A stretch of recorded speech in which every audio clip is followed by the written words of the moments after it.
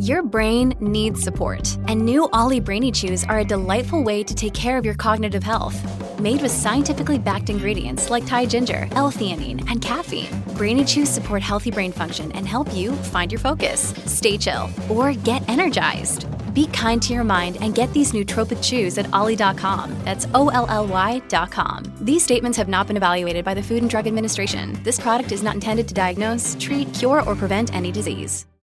Concerning, tragic, troubling, all words to describe the recent trend in more and more people under the age of 50, including their 20s, getting cancer and getting serious cancers. What is driving this striking increase in cancers of various organs? Colorectal, breast, esophageal, gastric, and pancreatic cancers increasing in people as young as 20 to 25 years old. And this is looking at stats going back, recent, but also a couple years ago. In the U.S., colorectal cancer has moved up from the fourth leading cancer killer in men and women under 50 to the leading cause of cancer death in young men and the second leading behind breast cancer for women. And this is 2021 statistics, so from a couple years ago. But we have found that cancer diagnosed in people under 50 increased by 79%, and the deaths increased by 28%.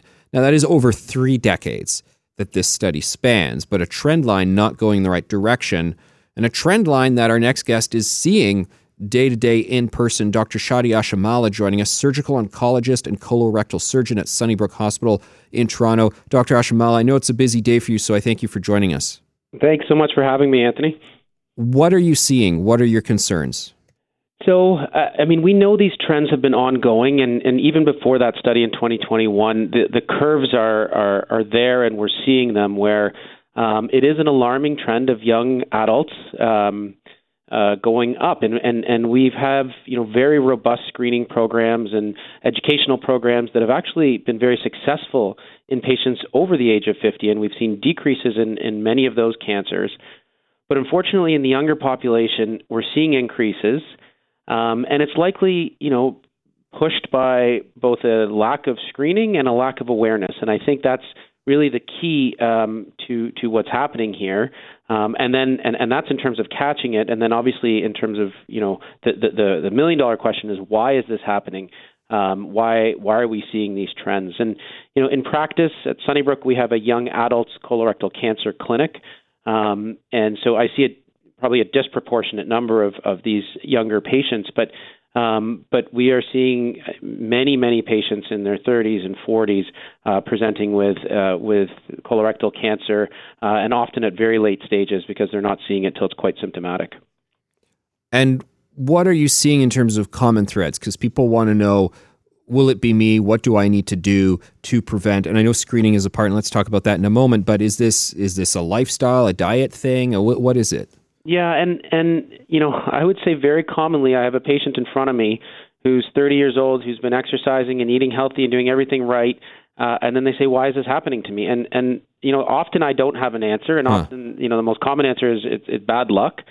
But we do have lots of correlative data and lots of data that helps us create theories. None of it's causative, and I think we really struggle to say with exact certainty the exact reasons, but from a correlation perspective, we know that our diet plays a huge role. How we prepare and process foods and what we eat plays a huge role in this. When you look at developing countries around the world that process their foods far less than we do, their rates of colorectal cancer are far lower.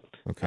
In Africa, these leading killers are infectious disease, not cancers, and it likely has a lot to do with the way they process and prepare their food, antibiotic use in foods and in pills.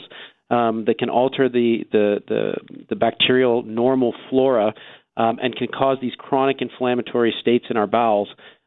These are likely things that increase the risk of colorectal cancer. And then, the common trends that we all know, a sedentary lifestyle, obesity, lack of exercise, smoking, increased alcohol consumption. These are all things that play a significant role.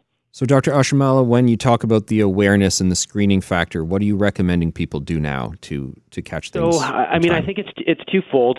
In the most crass and simplest terminology, I would say look at your poo. So, and it seems simple and kind of gross to talk about, but at the end of the day, that's your first teller. Is what does after a bowel movement, what does it look like? If you're seeing consistent changes in your stool, blood in your stool, thinning of stool that suggests that there's something interrupting the passageway, those are things that need to be investigated.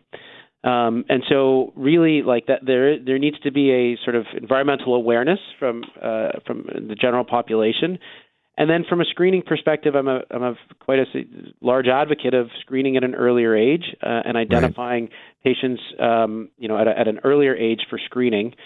And then, on the flip side, from a medical community perspective, as primary care, both physicians and physician assistants and primary care nurse practitioners, we need to take these symptoms very seriously, regardless of age. Historically, cancers are a disease of the elderly, and so the same symptoms in a 30-year-old versus a 70-year-old might be investigated differently. Right. But we are in a phase now, and these trends are really quite telling, that we need to investigate those symptoms exactly the same because it can happen to anyone. There you have it, folks. It can happen to anyone, and you got to take this stuff seriously. Dr. Shadi Ashamala, surgical oncologist at Sunnybrook. Thanks for joining us. Thanks for what you do. My pleasure. Thank you so much. Take care.